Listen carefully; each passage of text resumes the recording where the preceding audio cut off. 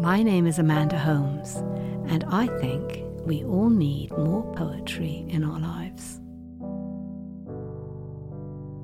This poem by W.H. Auden, The Hard Question, was requested by a listener, and it's a bit of a riddle. Auden never does tell us what the hard question is, but I think it has to do with his sexuality and the difficulty of navigating certain sexual encounters in the 1930s as a gay man. But in any case, I think desire is probably the real riddle, because it's very hard to explain why it is we desire certain things and what it is we desire.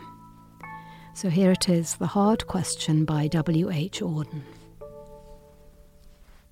To ask the hard question is simple, asked at a meeting with the simple glance of acquaintance, to what these go and how these do. To ask the hard question is simple, the simple act of the confused will.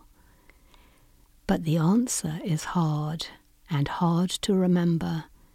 On steps or on shore, the ears listening to words at meeting, the eyes looking at the hands helping, are never sure of what they learn from how these things are done.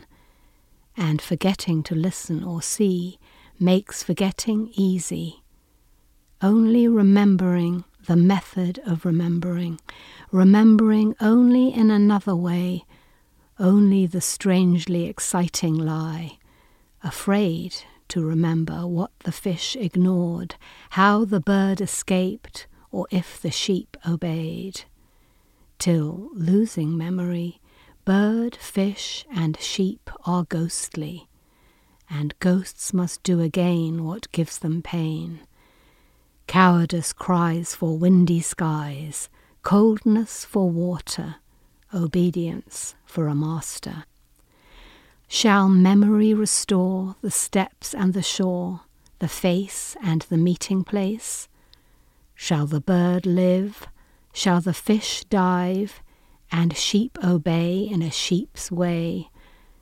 Can love remember the question and the answer?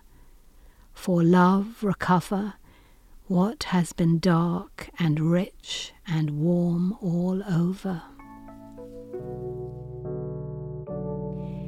Thank you for listening.